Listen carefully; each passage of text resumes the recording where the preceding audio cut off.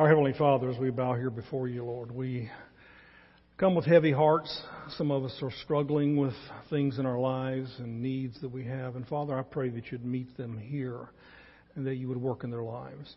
Lord, I pray for all of us that as we look at our lives and evaluate our lives, that we would be eager to bring our lives in line with what you would have us to do and the way you'd have us to live. As we go through this message today, Father, I pray that that would be the case. I pray that you'd speak to each and every one of us today. In Jesus' name, amen. I want you all be seated. As I look out over the congregation, I know we've got some people missing. And I thought about doing this, but I didn't. I thought about announcing the sermon topic last week, and that way everybody would be here because the topic is on sex. So I knew everybody would show up for that. But at any rate, I'm glad that you're here this morning, and if you're visiting with us, I'm especially glad that you're here. I once was listening to a sermon, and a preacher made this statement. He was talking about how that our nation of the United States had really sunken down into the depths of moral depravity and how it was getting worse by the minute. And he made this statement. He says, if God doesn't judge America, he will have to apologize to Sodom and Gomorrah. And I thought, well, that's a pretty good statement because it seems like more and more our country is becoming more and more like the biblical account of Sodom and Gomorrah. Our society just seems to be getting worse. It's not that sin hasn't always been here, because it has. And the things that we're going to be talking about today have always been here and always happened. But it seems like in this society that we live in today, there doesn't seem to be any shame. Everything is out in the open. Everything is trying to be accepted as normal, or at least trying to be pushed on us as normal. And it seems like one person after another just tries to see how bad they can be. And then they go on TV and brag about it. And it's just, I don't know, it's just disgusting. And the more you look at this, the more you realize that it's not going to be too many more years, and this nation is really going to be in trouble. God's morality has not ever changed. It has never changed. And time goes on and times change. We always hear that. Times change, the culture is different, situations change, blah, blah, blah. God never changed, and God never changed the rules. He never said this is now what was immoral is now okay. He never said that. God's morality is not outdated, and Scripture is very clear. None of us have an excuse. We are without excuse when we look to see what God has said and compare our lives to that. We really don't have an excuse for some of the things that we do. Today, what I want to talk to you about is living for the Lord in the land of Sodom. And I want to give you 4 reasons to live a moral life. That's pretty basic, pretty upfront, pretty clear. You could probably think of a lot of them. The number one reason people give is, it's because the Bible said to. And that's a good reason, but that's not one of the ones I'm going to be talking about today. I'm going to be talking about some other reasons, maybe some that you don't think of very often. But why in the world should you and I live moral lives? Let me jump right in, okay? 4 things. Number 1 is this. You live a moral life because of the damage that results from immorality. There's damage that results from living a life that's immoral. We don't often think of that. I've heard people say to me, well, why is God so uptight about sex? It seems like the Apostle Paul was just against it. And somehow it shouldn't be that way. The Bible's outdated. Sex is just one of those things that's victimless. Nobody gets hurt. Everybody has fun. Why not? Well, let's test that theory for a moment, okay? Let's take a teenage girl, for example, who is pressured into having sex by a boy that tells her that he loves her. And she does, only to find out 2 weeks later that he's moved on to the next girl. Is she hurt? Yeah. Is she a victim? Yeah. Let's take 2 teenagers who decide that they're in love and they're going to have sex and they're not married. And all of a sudden they turn up to be teen parents. And that wasn't planned for. Now who's hurt? Well, a lot of people. Or a teenage girl is pressured either by her family or by her boyfriend to have an abortion because she's become pregnant. Who gets hurt from that? When all the rest of the years of her life she has to live with the guilt and the shame of having done that. A young couple decide that they're going to consummate their love, only to find a few months later that now they've contracted an STD. Are they hurt? Well, yeah, they're hurt. A man or a woman decides to become or commit adultery, and their marriage winds up in divorce. Are there victims there? Well, of course there are. Children, family members, everybody. Let's take a young man who is consuming pornography, and he's so consumed with it that he's on fire. The Bible talks about just being on fire. His hormones are raging. He goes on a date, and now he's being charged with rape because he couldn't control himself. Is there a victim there? Did somebody get hurt? Absolutely.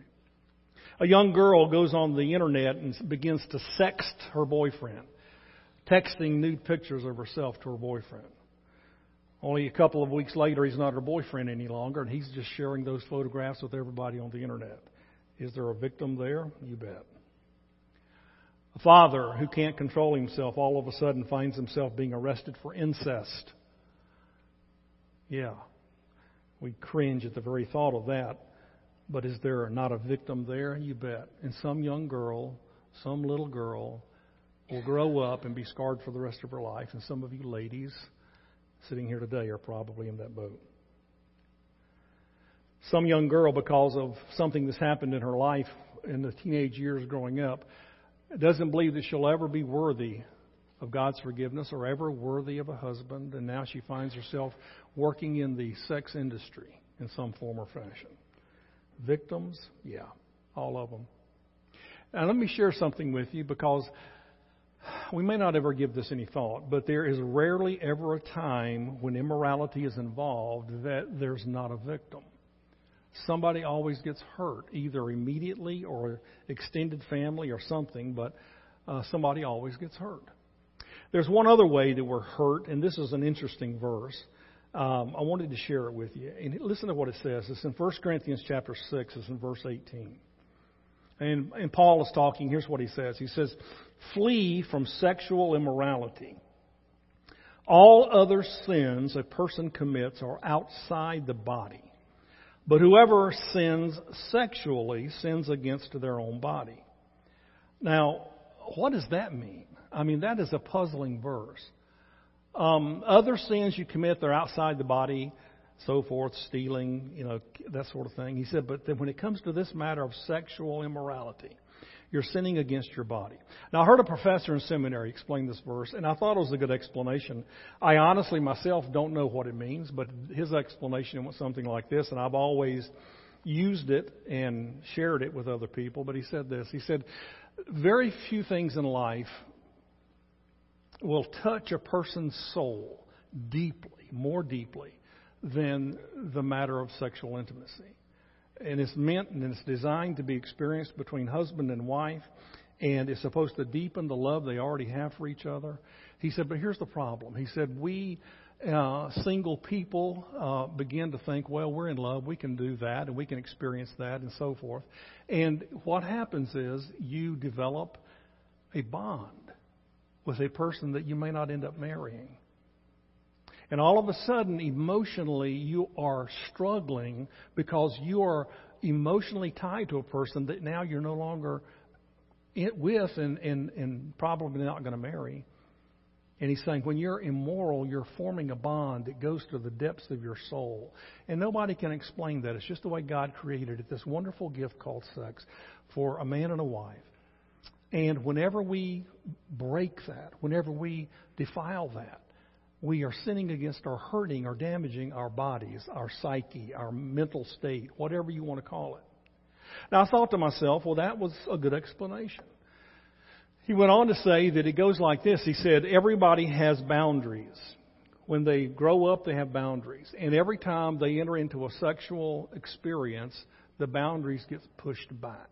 What it takes for them to be satisfied, what they're willing to be content with, what they experience, what they expect, it gets pushed back. This is the reason why somebody who begins doing things they shouldn't be doing, eventually years down the road look back and say, how did I ever get into this? Well, that's the way, because you begin to take those steps and you would not be satisfied any longer with what you had already done. Now it takes more. And so he's saying this whole thing, this whole idea goes into this sinning against your body. So, yeah, are there victims? You bet. I mean, every time we enter into an immoral situation of whatever kind it may be, then, yeah, there's damage to ourselves personally, to others around us. The fallout is great. And we don't often think of it that way. But as far as a reason why you and I should choose to live a moral life, one of the reasons is because of the damage that results from immorality. Now, that's the first point. I threw that one in there, even though it's not in the text, because I wanted it to be a part of this study. Now, the next three that I'm going to share with you come out of the passage that we're looking at here in Ephesians. We're in the study in Ephesians, and we're in chapter 5, and the next three reasons why you and I should live moral lives are found out of this text. And let's look at this. Here's the second one. You live a moral life because of what God has done for you already. What God has done for you already is a motivation for us as believers to live a life that is honoring to God in the area of sexual morality. Let me show you this passage. Let me read for you the next 4 verses, 1 through 4 of Ephesians 5. He says, "Follow God's example, therefore, as dearly loved children, and walk in the way of love, just as Christ loved us and gave himself up for us, is a fragrant offering and a sacrifice to God. But among you there must not be even a hint of sexual immorality, or of any kind of impurity, or of greed, because these are improper for God's holy people. Nor should there be obscenity, foolish talk, or coarse joking, which are out of place, but rather thanksgiving." Now, what is the point here he's saying? He says, look, he said, you ought to be following God's example of love, that you love the other person rather than taking advantage of the other person. Look at what all God has done for you. He gave His Son. He loved you so much. He died on the cross. He was a fragrant offering, a sacrifice to God, paid for all of your sins. Look at all that He's done for you. God demonstrated love to you. Now, He's saying, let me share this with you now. Whenever you are immoral and you take advantage of another person sexually, you are not loving that person. Now, this may come as a shock to you, but love is on one end of the spectrum, immorality on the other. And they are diametrically opposed. Because you see, here's the problem. Whenever you or I or anyone else begins to press or to push or to chase after sexual satisfaction in an immoral situation, we are not loving the person. We say, I love you. No, you don't. Because if you loved me, you wouldn't ask me to do that. If you loved me, you would respect me. If you loved me, you would want what's best for me. So don't tell me you love me. And so he's saying here, look, rather than doing that, then you follow God's example, because look at what God has done for you. And this is the motivation for you and me as believers to live a life that is morally pure, because God has chosen to love me. And He has given to me. And He gave and He gave and He gave and He took nothing. That's the beauty of it. He took nothing. He gave everything to me. This is why He says here that this is improper for God's holy people, He says. It's out of place for God's holy people, He says. Further down in this passage, He says, it's shameful that you and I shouldn't live that way because of view of what God has done for us. This is why I believe, right here at the end of this passage in verse 4, He says, rather than doing this, you ought to be giving thanks. We ought to be saying, thank you, Lord, for all that you've done for me, because I'm recognizing that, I'm acknowledging that you have given and given and given. And because of your love for me, I'm going to demonstrate love to other people. So that means the person that you're dating, you show love and respect for. The person that you're friends with, the person that you're engaged to, whatever the case may be, you don't assume that just because you have feelings for somebody that somehow God says it's all right now, because it's not. And I don't know why we as a society have become more callous to this, and we allow our children to live together, sometimes under our own roofs. And we think that it's okay. Well, you can't do anything about it. Well, you could take a stand. You could say, this is not right. And I love you and I always will, but I'm not going to allow you to do this in my house. Well, we go on. The things that we accept are becoming more and more ungodly in this nation. And at some point we need to step up and say, you know what? Right is right and wrong is wrong. And because of what God has done for me and my love for Him, I will not do this. Now, here's the key. Even though you want to, okay? Now, this is important. Because sex is something that God has instilled within each one of us to seek that satisfaction. That's why people get married. If it weren't for that, why get married? Think about it.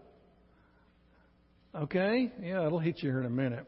But God says, no, this is the driving force that brings people together. It's the reason you're out there looking for somebody. There's nothing wrong with that. But because of what I've done for you and all that I've given to you, this ought to be the motivation for you to honor me. And to say to yourself, I'm going to live for God. I'm going to do it God's way. Look at this verse. And I'll tie it in here and I'll show you how this fits in. It's in Romans chapter 2, verse 4. Here's the verse. It says this. Or do you show contempt for the riches of His kindness, forbearance, and patience, not realizing that God's kindness is intended to lead you to repentance? I get this, okay? God's kindness, what He's done for you, is the motivation that leads you to repentance. Okay, now, we grew up, most of us, in churches we call hellfire and brimstone. Okay, here it goes something like this. That you better straighten up because God's going to get you. You better straighten up because God will hate you. Straighten up because you're balancing at the edge there. You might slip off into hell. Everything that mom and dad and the preacher and everybody else could think of to scare you into righteousness, that was used. And yet when we come to the Scriptures, God says this. He says, you know what? Here's the thing that ought to motivate you to walk with me. Here's the thing that ought to keep you pure. And my love for you. My goodness to you. The things that I've given you and my acceptance of you, my tolerance. My goodness ought to be the thing that motivates you to repent or to change and to stop doing that. Now, I've heard all of my ministry, every church I've ever been in, okay? It goes something like this. Preacher, you can't preach all that grace stuff. That's too much grace. People are going to take advantage of God's grace. I say, well, then let them. You know what? I would rather go down swinging with that than anything else. So don't talk to me about legalism. Don't talk to me about rules and regulations and all that. No, grace. You want to know what motivates people to live for God? If they understand, now that's the key, to understand what grace is. Not what you've heard, not what you've been taught, not what you think. But when you fully understand how much God has given to you, His open arm policy with you, His acceptance of you, His forgiveness of you, when you fully grasp that, you'll change. But it's so often the case that we don't fully grasp it. We're going to talk about it more here in just a minute. But here's the third reason. Now, the first two are these. Let me just remind you. Why should you live a moral life? Because of the damage that results from immorality. All kinds of damage. Number two is because of what God has done for you already. What God has done for you already is a reason to live for Him. But here's the third reason. It's kind of similar to the second one. And it's this. You live a moral life because of who you are. You live a moral life because of who you are. Now this is key. Watch this, okay? Back up in verse 1, he calls them dearly loved children. He says, that's who you are. You're dearly loved children of God. Here's something else you are in verse 3. You are God's holy people. He said, that's who you Ephesians are. You're God's holy people. Down in verse 8, look at this verse. He says this. He says, for you were once darkness, but now you are light in the Lord. Live as children of light. He said, here's who you are. You used to be darkness, now you're light. That's who you used to be.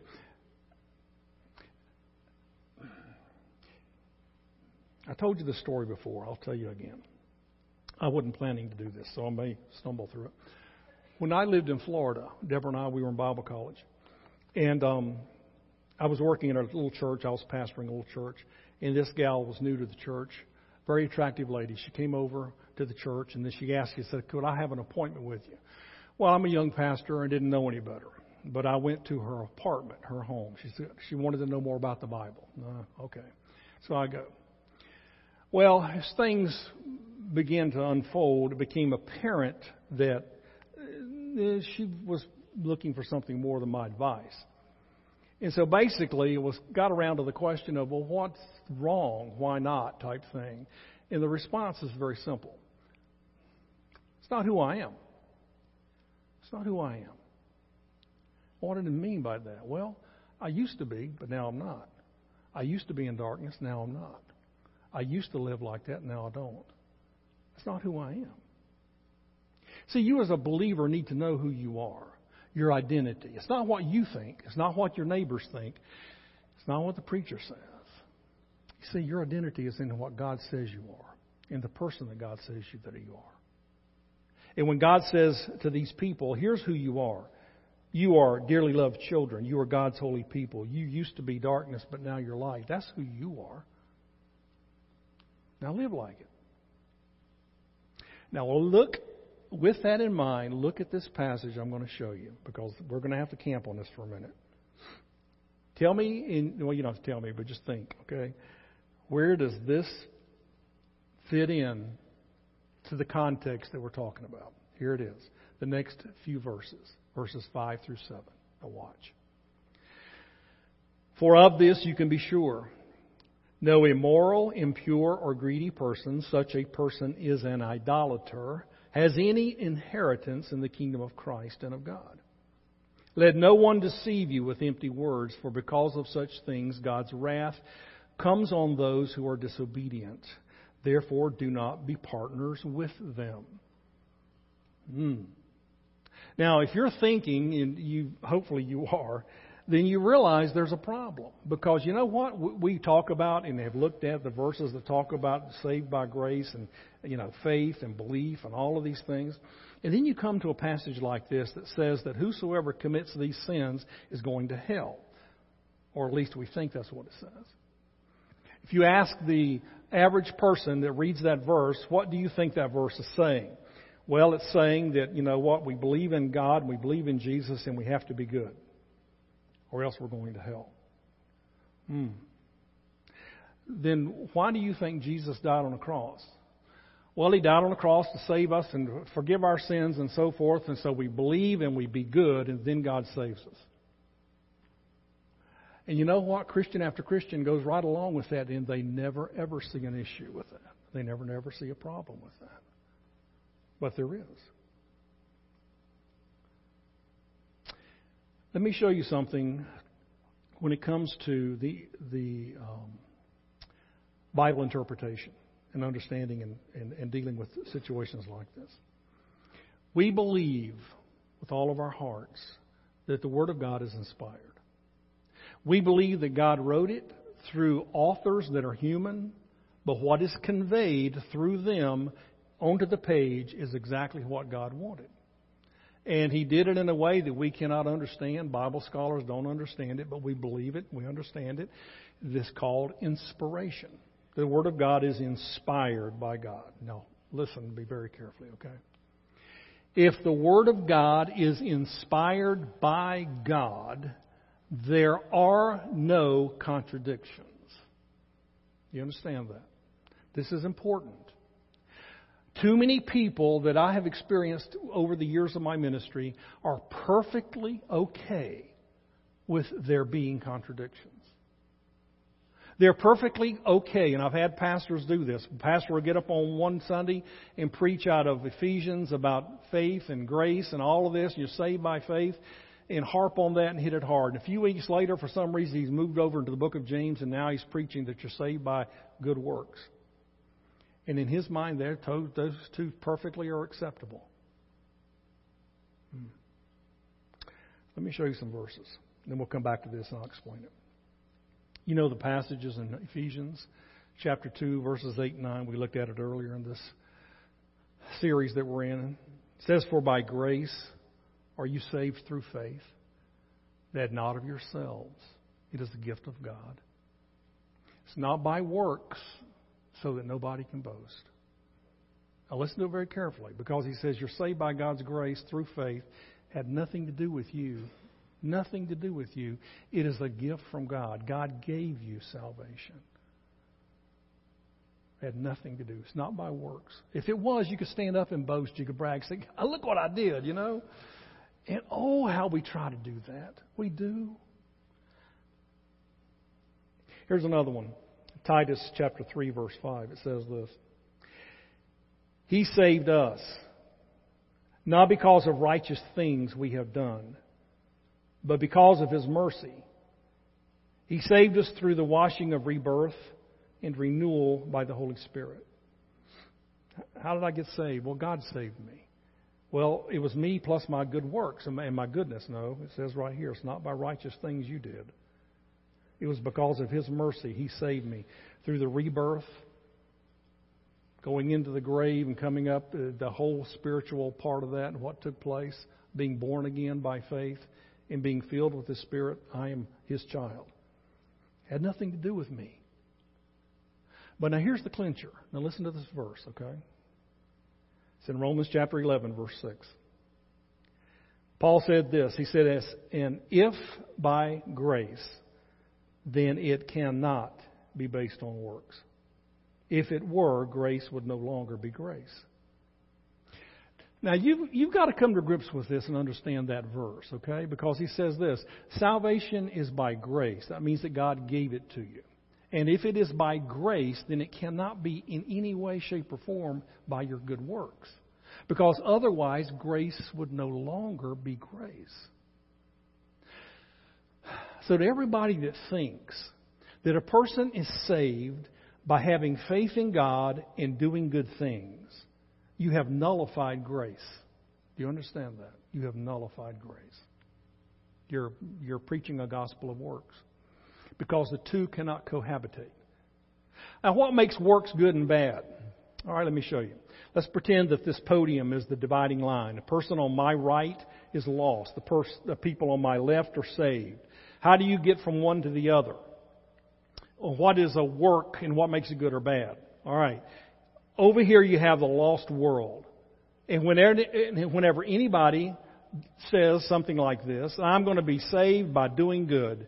I'll go to church, give my money, help the poor, and God will save me because I'm a wonderful person. God says, no, I won't. That's works, and you'll not be saved that way. But yet at the same time, we're told as believers the good works are important. So how does that fit in? Because over here, when I have crossed the divide, so to speak, by the grace of God, and I put my faith in Jesus Christ and I pass over to here where I'm a believer, a child of God, God says to me, now because you are mine, let's go. Get to work. I do it because of what He's done for me. I don't do it in order to be saved. All right, now, this is kind of the groundwork, okay? So let's go back now to this passage. If he is not saying that a person is saved by not committing immorality, then what is he saying here? Let's put it in the context. He said in the previous verses, this is who you are, your loved children, you're God's holy people, and so forth. And then he comes to this verse and he says, now listen, here's the unbelievers. He said, this is what they're like. They're immoral, they're impure, they're greedy, they're actually idolaters. They worship the flesh and all the things that go with it.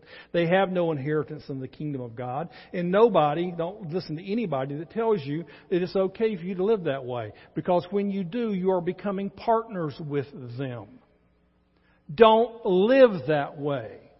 Two groups, lost and saved. Saved by grace, not by this. And yet he says that the ones that are saved don't live over here. Now watch the next few verses, okay? In verse 7 he said, don't be partners with them. Watch now in verses 8 through 12. For you were once darkness, but now you are light in the Lord. Live as children of light, for the fruit of the light consists in all goodness, righteousness, and truth. And find out what pleases the Lord. Have nothing to do with the fruitless deeds of darkness, but rather expose them. It is shameful even to mention what the disobedient do in secret. Now, who are the disobedient he's talking about? See, this is what throws Christians. It's not you. Disobedient is a term that's used primarily in Scripture for the unbeliever. And he talks about it. They were disobeyed the gospel. They disobeyed this. They're going to be judged for their works and so forth. He's simply drawing a contrast, if you will. Darkness and light.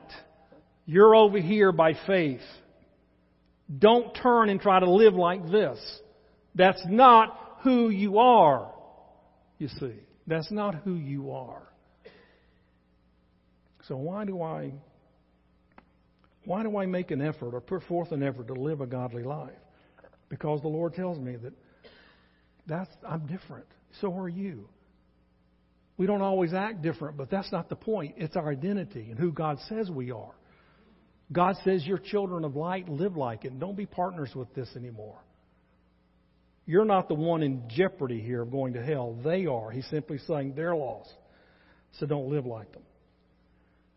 Look at this passage. There's a similar passage in 1 Corinthians chapter 6, and I want to share this with you. It'll help clear things up. Listen to it as I read it. Verses 9 through 11. He says, or do you not know that wrongdoers will not inherit the kingdom of God?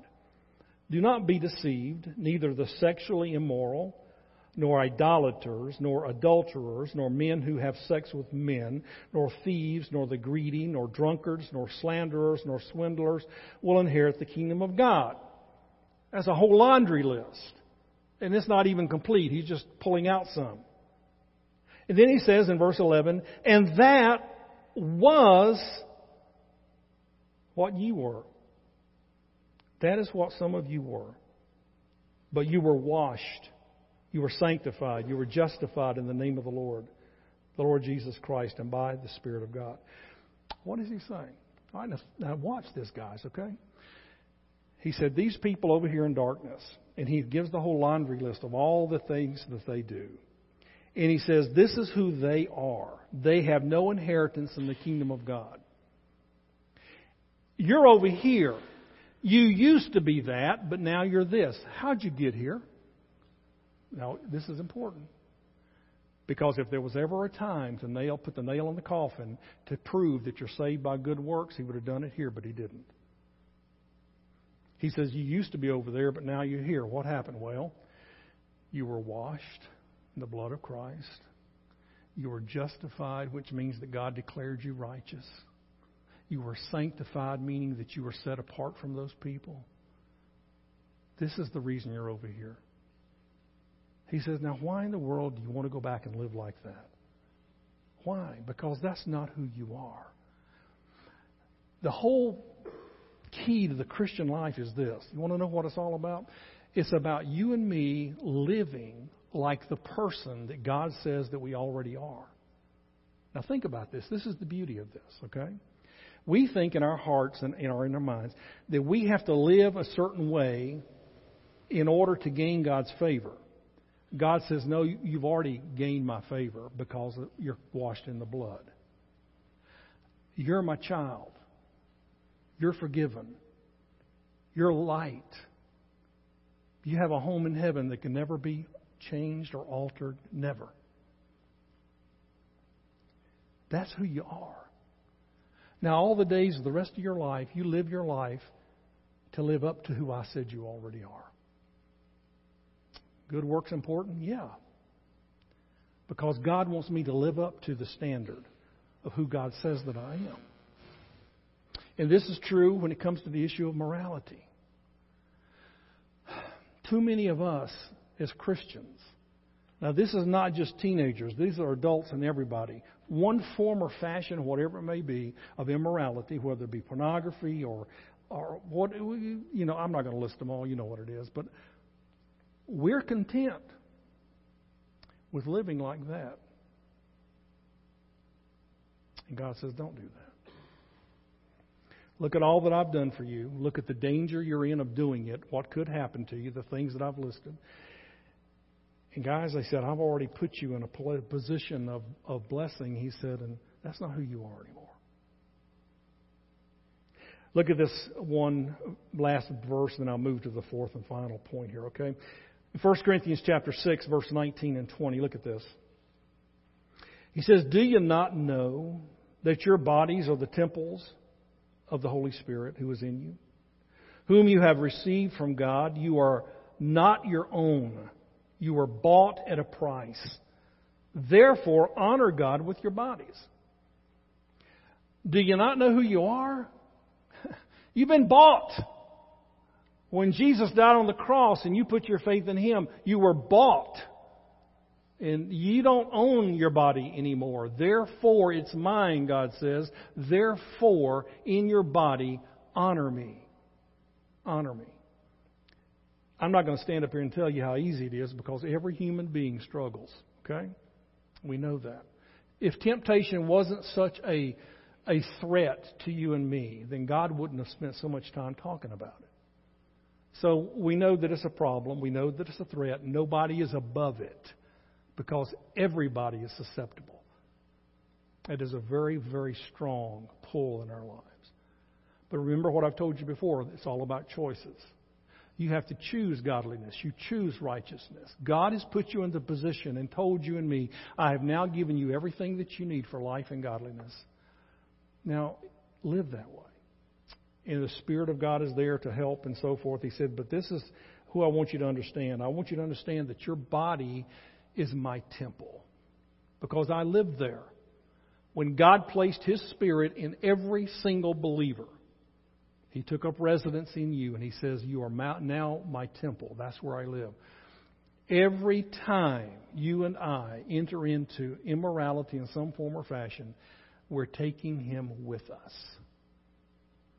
That's a bit of a sobering thought there, but it's true. Here's the final point, very quickly, okay? Why should I live a morally upstanding life? Because of the blessings of God when we do. In other words, the blessings of God in your life when you do. Now watch this last couple of verses. Go back to Ephesians 5, the last couple of verses, 13 and 14. He says, but everything exposed by the light becomes visible, and everything that is illuminated becomes a light. This is why it is said, wake up, sleeper, rise from the dead, and Christ will shine on you. All right, what is he saying there? He's quoting something. We're not sure what it is. Some people say it's a passage out of Isaiah. It's similar, but I don't think that's what it is. It could be a common saying among church members at that time, or something that they knew. But he's quoting this, and he's saying, finally, look, wake up. Wake up. Rise from the dead. Because if you do, then Christ is going to shine His light on you. What is he saying? He said, God's going to bless you. God's going to bless you if you'll just do the right thing. Guys, which one, we toy with this and we think to ourselves, we might get away with it. Well, no, you're not going to ever get away with it. Don't live that way, because you know all the possibilities of what might happen over there. But you make a decision that you're going to walk with the Lord and live for Him. And the light of God shines in your life and blessings of God flow. Why not do it God's way? Young people, listen to me. Someday you're going to get married. And you're going to have to explain to somebody your past. It's going to be hard. It's going to be hard. Not everybody has a good one. A lot of times there's failure. But wouldn't you rather be able to have the light of God shining in your life and the blessing of God evident in your life, that you can stand up for the Lord and you can be the person that God wants you to be? You don't ever have to apologize for anything. Wouldn't that be better? Now listen to me very carefully, because there are many people within churches who have fallen. And I'm telling you this right now, okay? That with God, there's always restoration. There's always restoration. I don't know what you've done, okay? And I don't want to know. I'm not here to do that. But I'm here to tell you this, that the walking with God is way better than not. But if you find yourself in a situation where you think to yourself, well, I'm guilty. I'm done. I've done it. What am I going to do? Can't go back and make it right. Doesn't matter. Start where you are. You start where you are and you make a commitment to the Lord. That from this point on, Lord, then my life is going to be different. And I'm going to walk with you and I'm going to honor you and I'm going to walk in the light, the way Paul talks about. And I'm going to make godly choices and I'm going to stand strong for what is right. And I'm going to believe that someday, starting tomorrow, your light is going to shine on me and you're going to bless me. You're going to guard me and protect me and guide me. I believe and I trust you, Lord, so I'm going to walk with you. Stop living like an unbeliever when it comes to immorality. It's not a victimless crime. You're going to get hurt. Or somebody close to you will. Don't let that happen. There's acceptance for everybody. Forgiveness for everybody. Let's bow our heads and close our eyes for just a moment. If you're here this morning and you're guilty, you say, man, yeah, that's me. And you may be feeling that right now. And you know what? That's not a bad thing.